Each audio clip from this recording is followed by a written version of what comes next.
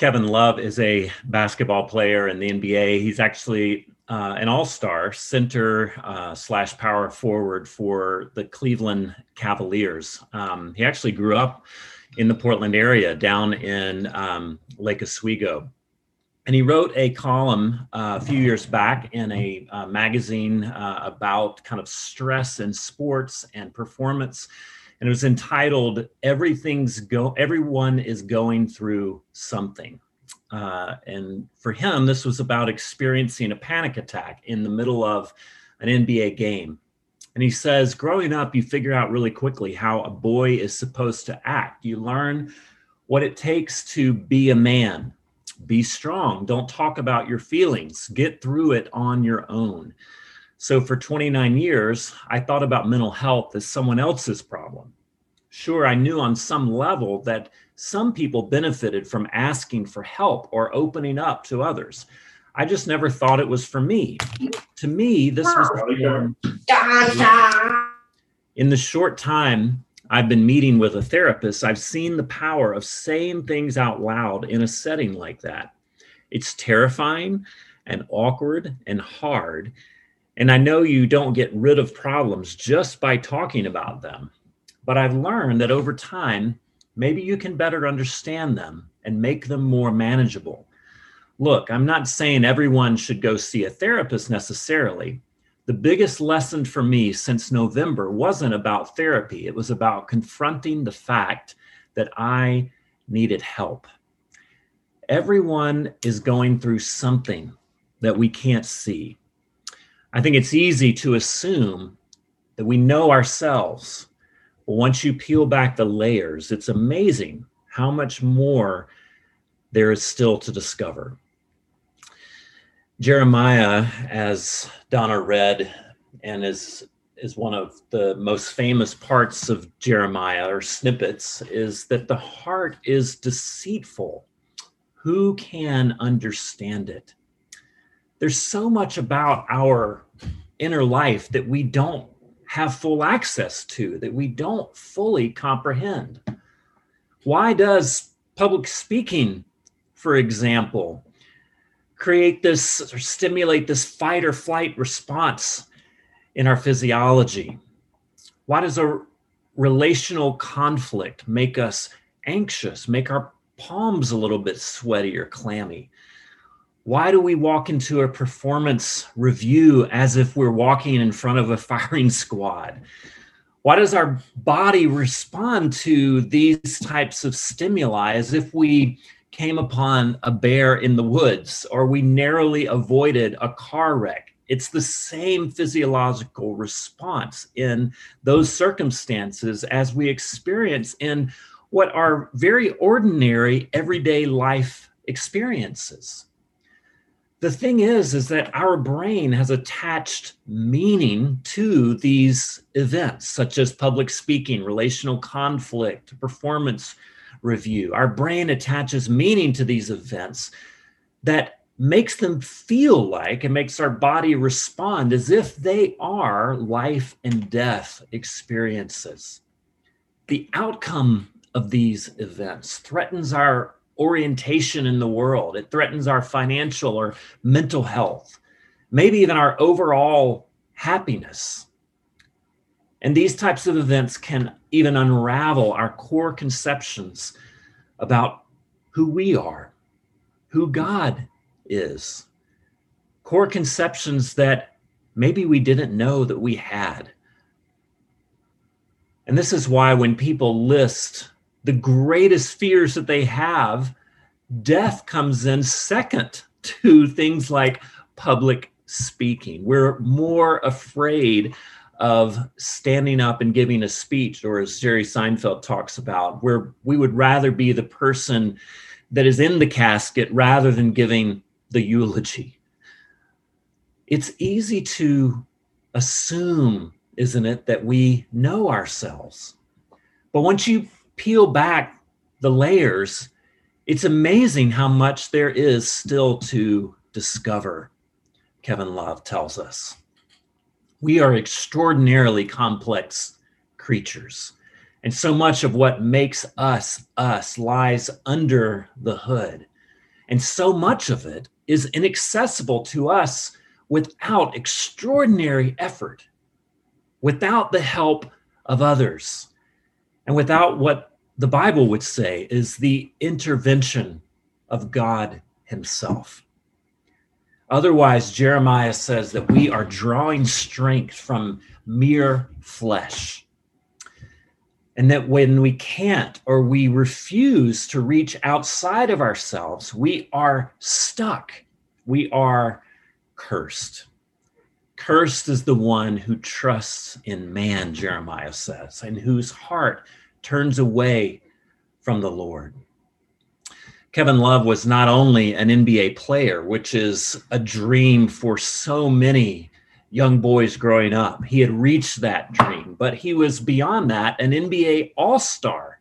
He was making millions of dollars per year, but he was falling apart inside, partly because he had attached himself to an idea of manhood that is built upon the idea of self-sufficiency, on not needing help. So in the past, whenever anyone had mentioned therapy to him, he rejected it as a form of weakness. Jeremiah says in verse 6 that they will not see prosperity when it comes. That is, those whose hearts are deceived, those who have turned from God, they will not see prosperity when it comes. Kevin Love had trusted in an idea that kept him from being open to a path of prosperity, because that path was through weakness. It was through vulnerability. It was through admitting a need of assistance. But panic attacks, as some of you know, as I know very intimately, tend to make you feel desperate, especially when the ability to do your job rests upon not having panic attacks. So as with most people experiencing some kind of anxiety disorder, he went to therapy hoping that he could learn to overcome panic. But the therapist saw that the real problem wasn't really the panic attacks. Those were merely symptomatic. They revealed a way of thinking about manhood, about career, about self-understanding, about strength that kept Kevin Love immobilized. Therapy would be limited to developing coping strategies unless they were able to uncover the beliefs, the attachments, the fundamental ideas about the self that made life for him more difficult and very problematic given his profession. In other words, the therapists and Kevin Love needed to talk about what Jeremiah identifies as the heart.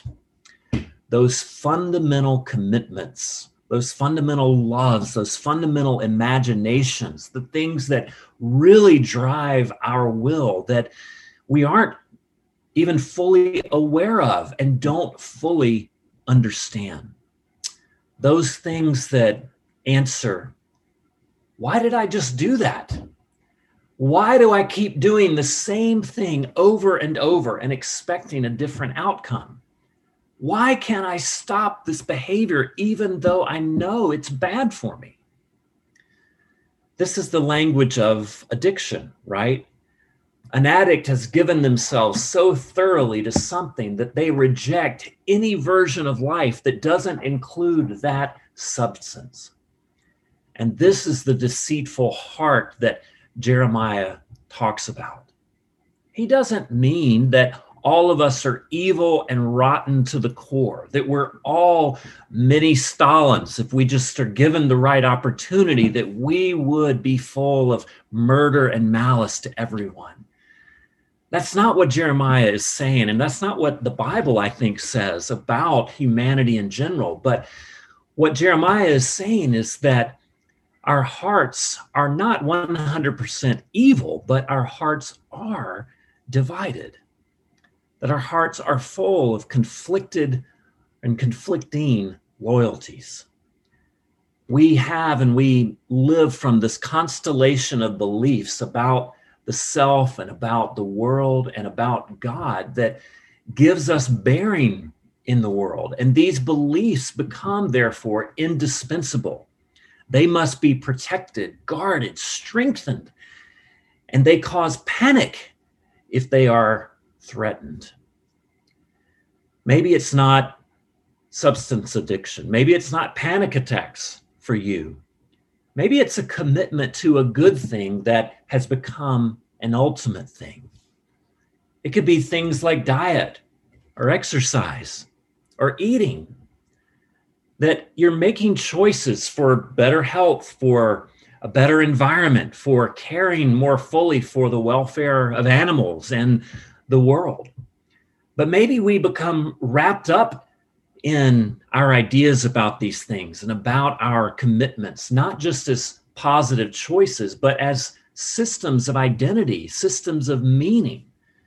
And we become dependent upon these choices and what they say about us as meaning makers. And therefore, maybe we don't panic, but maybe we get a little edgy. Maybe we get a little cranky if someone challenges them, if someone steps on our commitments, even by accident. We can become irate because these people aren't judging our choices. They're judging us. They're just judging how we go about our way, make our way in the world. At least so it seems. We see this at work in our community loyalties. We love those inside our ideological bunker, those who think like us, and we hate those outside. Or maybe we don't hate them, but we feel like they're a little bit less fully human and fully realized than we are. Even the existence of people thinking differently can be seen as a threat. And so what do we do to compensate? Instead of going to therapy, instead of seeking the rescue of God, instead of doing that diligent, hard heart work, we watch talking heads on TV that make our tribe's arguments over and over so that we get that dopamine response, just like a junkie getting a fix. When someone agrees with us, we feel better about our world, better about ourselves, better about our conception of God. Entire religious institutions are built this way.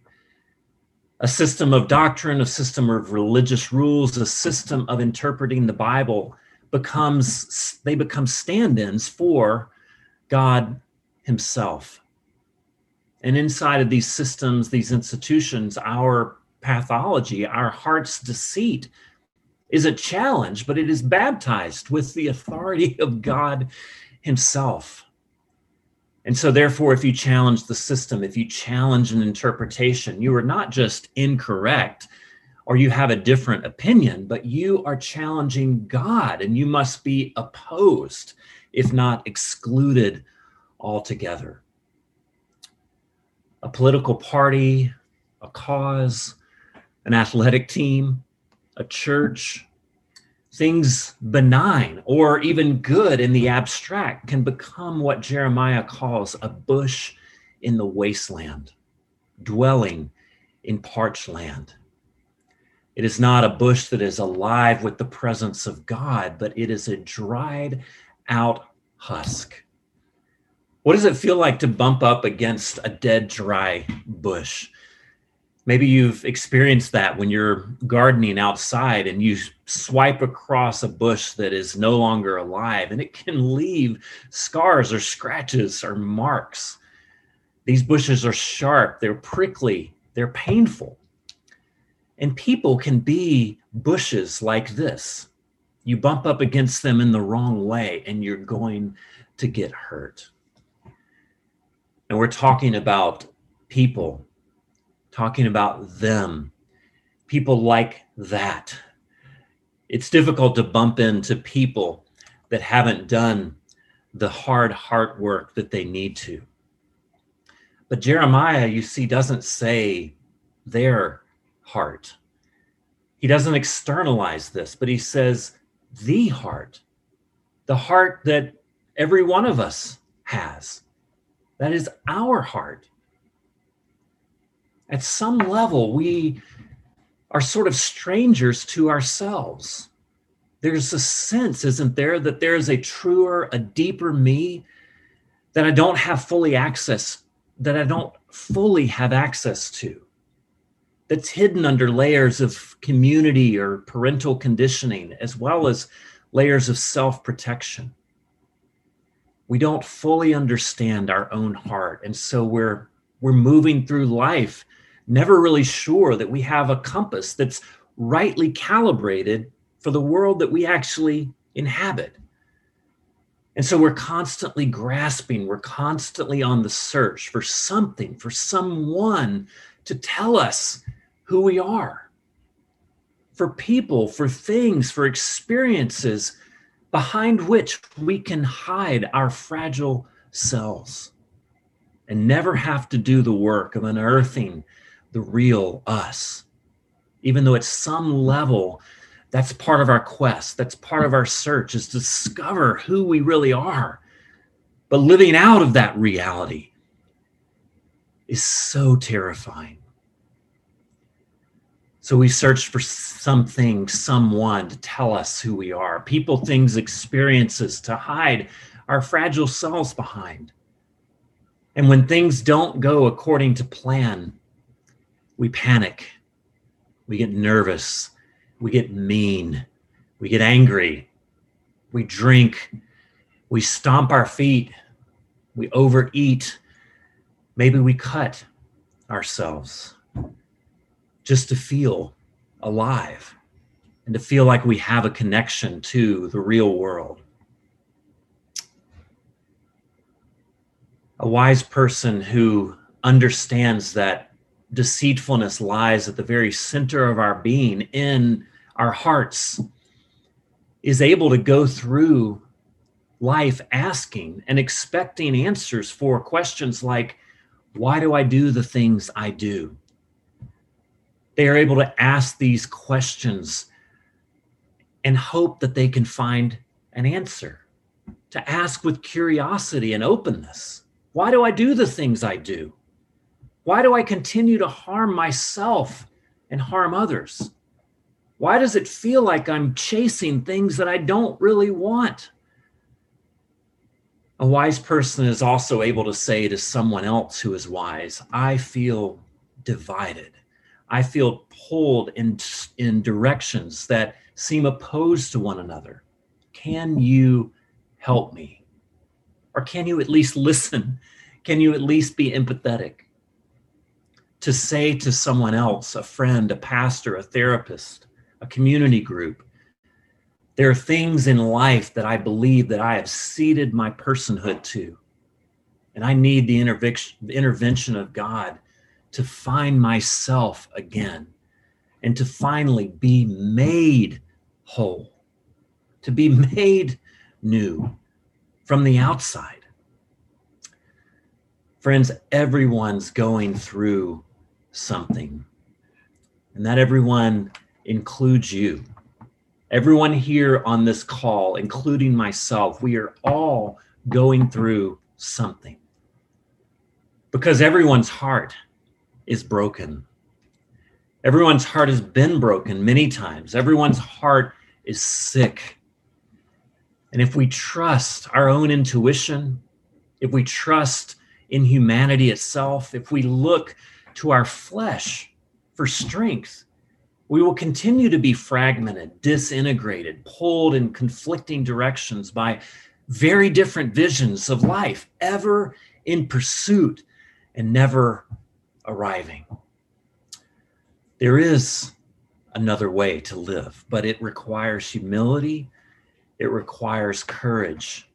It requires not seeing the need for help as weakness. It requires asking, as we did in confession, for the intervention of God, to have our hearts reoriented to his vision for life, that he would renew, that he would recalibrate us. Jesus would call this being born again, being converted to live by faith in a new world order that he is ushering in his life and death and resurrection. This invitation begins in many words throughout the Old Testament, in many images, and in many statements, such as we find in verse 14, heal me, and I shall be healed. Save me, and I shall be saved. We have to be willing to admit the fault, dear Brutus, is not in our stars, but it is in ourselves. Why did God choose to reveal himself in Israel, in this hot, dry corner of the world, with very little vegetation, with some hills and some valleys and some beauty, but it's not the south of France? Why did God not choose to reveal himself in Nice or on a Greek island or in Hawaii? Why doesn't God reveal himself in our happy place, in the place where we feel the greatest amount of comfort? Couldn't we explore the deceitfulness of the heart in one of these places? Well, maybe. And surely we all know that experiencing comfort is also exploring a facet of God's care for us. And these times should not be overlooked. But the thing about Israel is that it's hot and that it's dry. The whole setting is almost a metaphor for need, for thirst, for being utterly dependent upon God for life, especially in an agrarian society. The Bible was written, God's revelation was heard and written down in places of thirst. Thirst shows up 40 times in the Old Testament. Dry shows up 70 times. Rain 90 times. Desert 180 times. And water 500 times in the Hebrew Bible. And in this story, God's people spend most of it enslaved, in exile, walking around the wilderness. They spend it in places of utter dependence. And this isn't so God can look down upon his people and say, let's see you get out of this one. But instead, he sees his people thirsty, needy, hungry. And he sends his son, Jesus, who says that he is at the headwaters of this story. He is the living water that all of these experiences of thirst and of dryness were pointing to. Why should you trust anyone but yourself? Why should you ask for help? Because Jesus came, going through the desert, going through the wilderness, going through his own hunger and thirst and poverty and exile and the utter desolation of the cross in order to get to you. So that we can say, even if I don't make this shot, even if I don't get this job, even if my worst fears about this job review at work come true, even if I lose the approval of this person, this community, because of Jesus, I know that I am still loved. I still have a home. And maybe home in its final analysis, not a place, but it's a condition of irrevocable belonging. Because of the life, death, and resurrection of Jesus, we can say, no matter what, I still belong. And I can not only acknowledge my own deceitfulness with courage, but I can address my need for healing with hope. I can ask for rescue from the God who offers salvation in the sacrifice of Jesus, his only Son. Let's pray. Father, we are deeply thankful for the person of your Son, Jesus, that he came and he lived the life that we could not live, and he died the death that we could not die. Father, we thank you that you make provision for our salvation, for our rescue, for our deceitful heart in the person of Jesus. Father, I pray that his life would become more real to us in our lives, that his death would become more real to us as we continue through this Lenten journey, as we consider death, not only Jesus's, but our own. And Father, I pray that you would give us an active trust in you, that you would give us the courage to open ourselves up to not only your gaze, but the gaze of our friends here in this community, that by being a part of InTown, that we would see a truer version of ourselves, that we'd see parts of ourselves that we didn't know existed and parts that perhaps we were scared to look at. But with the solidarity of this community, we can perhaps begin to unearth. Father, I pray that you would continue to walk through us through a time that is uncertain, a time that is still threatened by the virus, that our jobs still feel on edge and uncertain, and a time as a church that we move into the future with a lot of unanswered questions. I pray that you would be with us, and you would give us your comfort, you would give us your calm, you would give us your direction. And we pray all of this in the name of your Son, Jesus. Amen.